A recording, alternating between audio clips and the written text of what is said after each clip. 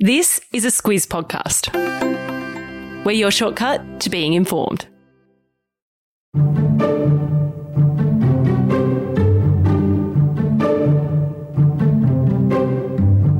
Just a few weeks ago, Queensland joined Victoria, South Australia, Western Australia and Tasmania in passing voluntary assisted dying laws.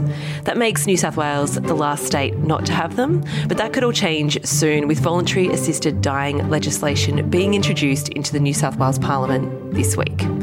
It's a sensitive topic and one that comes up from time to time in the news, in conversation and, of course, in our lives. This shortcut will cover the history of the euthanasia debate here in Australia, the arguments for and against, and where each state has or could land on implementing them. Squiz Shortcuts is the backstory to the big news stories. I'm Kate Watson. And I'm Claire Kimball. Claire, for obvious reasons, this is a sensitive one, and just a warning, in this podcast we talk about suicide and other difficult issues. Let's start with getting our bearings. The word euthanasia stems from the ancient Greek words for good death. Its history goes right back to the ancient Greek and Roman times. Yeah, and when we talk about euthanasia now, there are some clear distinctions that you can make right from the start. Until recently, euthanasia, doctor-assisted suicide and physician-assisted dying were generally used in Australia to refer to the practices involved and what's now called voluntary assisted dying. That's the term we'll use throughout this podcast. It's used by lawmakers and advocates to refer to the assistance provided to a person by a health practitioner to end their life. And it's important to note that the act itself is performed by the patient, not by a medical professional. The nature of the assistance to die is intended to be primarily through prescribing lethal medication that a person then takes themselves. There is an exception, though, for people who cannot physically take or digest that medication.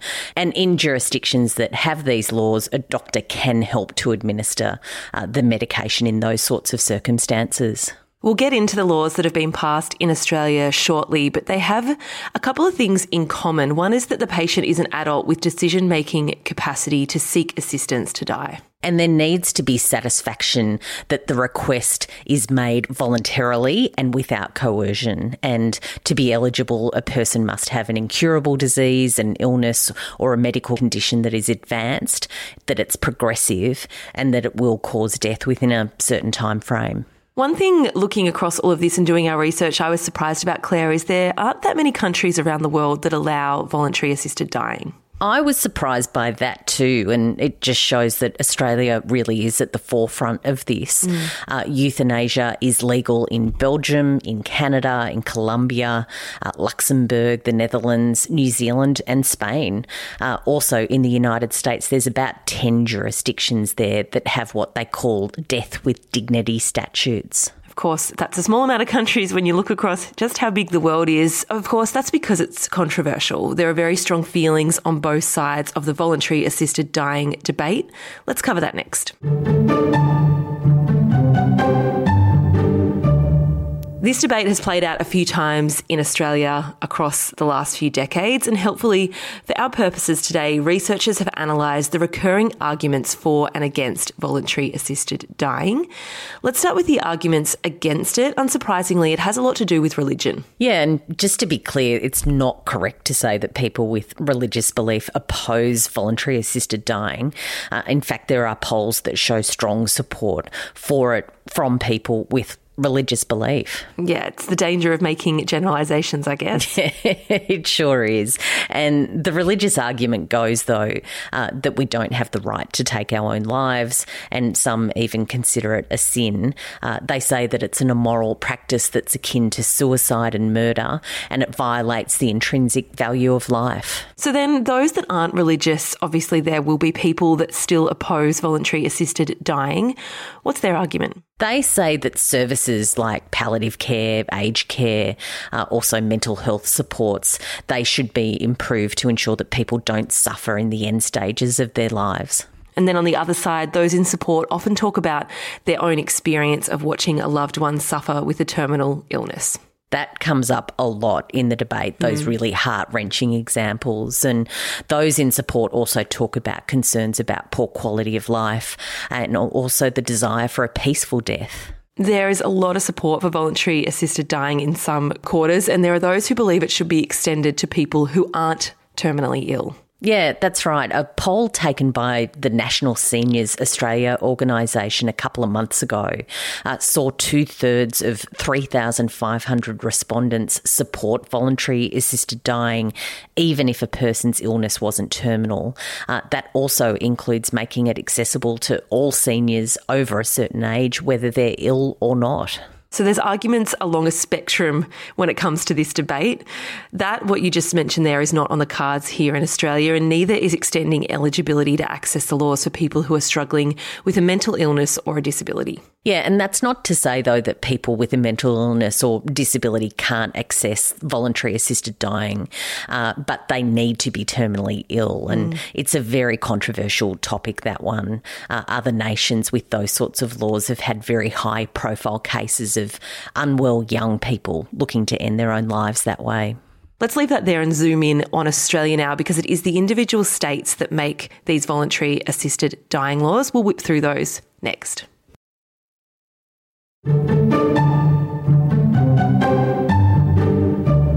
As I mentioned, Claire, laws that cover voluntary assisted dying are made at the state level. We have almost 3 decades of experience with voluntary assisted dying laws, and we actually have a territory to thank for that, the Northern Territory. Yeah, and it was on the 25th of May 1995 that it became the first jurisdiction in the world to pass laws allowing a doctor to end the life of a terminally ill patient at the patient's request. It wasn't to last, though, with the laws struck down by the federal government in the first term of the Howard government. That was in 1997.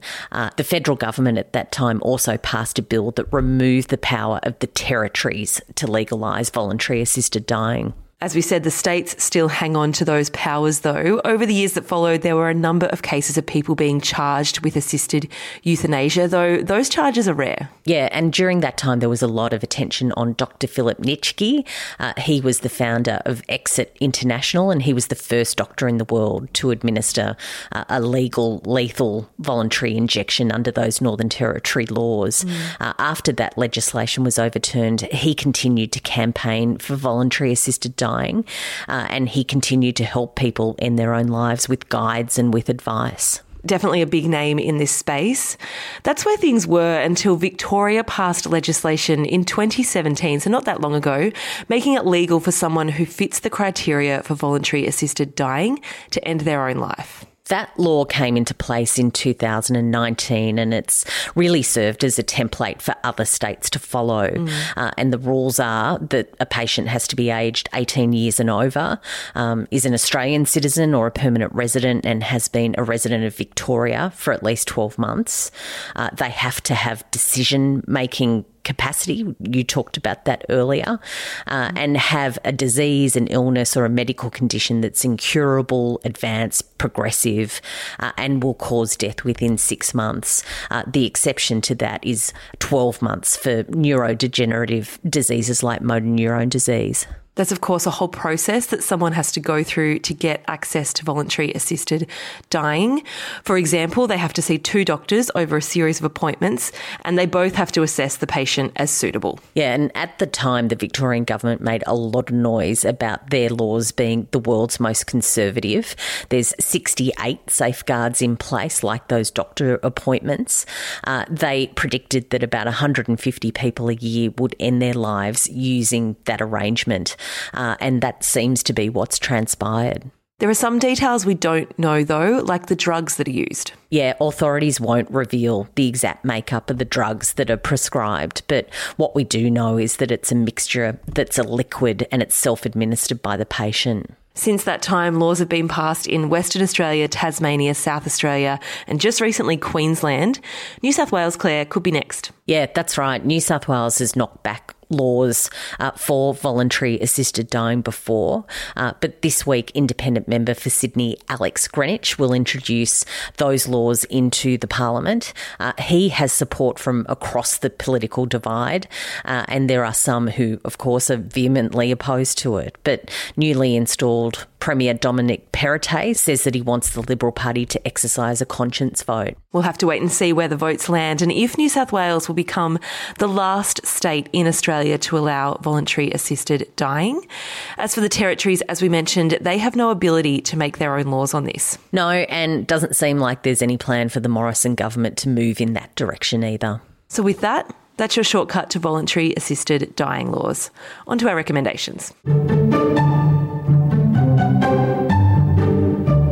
Each episode of Squiz Shortcuts, we recommend some further reading, listening or watching. A really current one from me, former Premier of New South Wales, Mike Baird, has penned an opinion piece in opposition to the voluntary assisted dying laws that are coming to Parliament this week. It's one perspective, but it's a thoughtful read. You've got one on the other side of the fence, Claire. For me, Andrew Denton has become a very vocal and high-profile advocate for voluntary assisted dying laws after his experience of his father's death, and he helped found Go Gentle, which is a support and an advocacy group, and I've got a link to check out their website. And of course, there are links to helplines and mental health services if this episode has raised any issues for you. Thanks so much for tuning in to this episode of Squiz Shortcuts. We'll be back next week.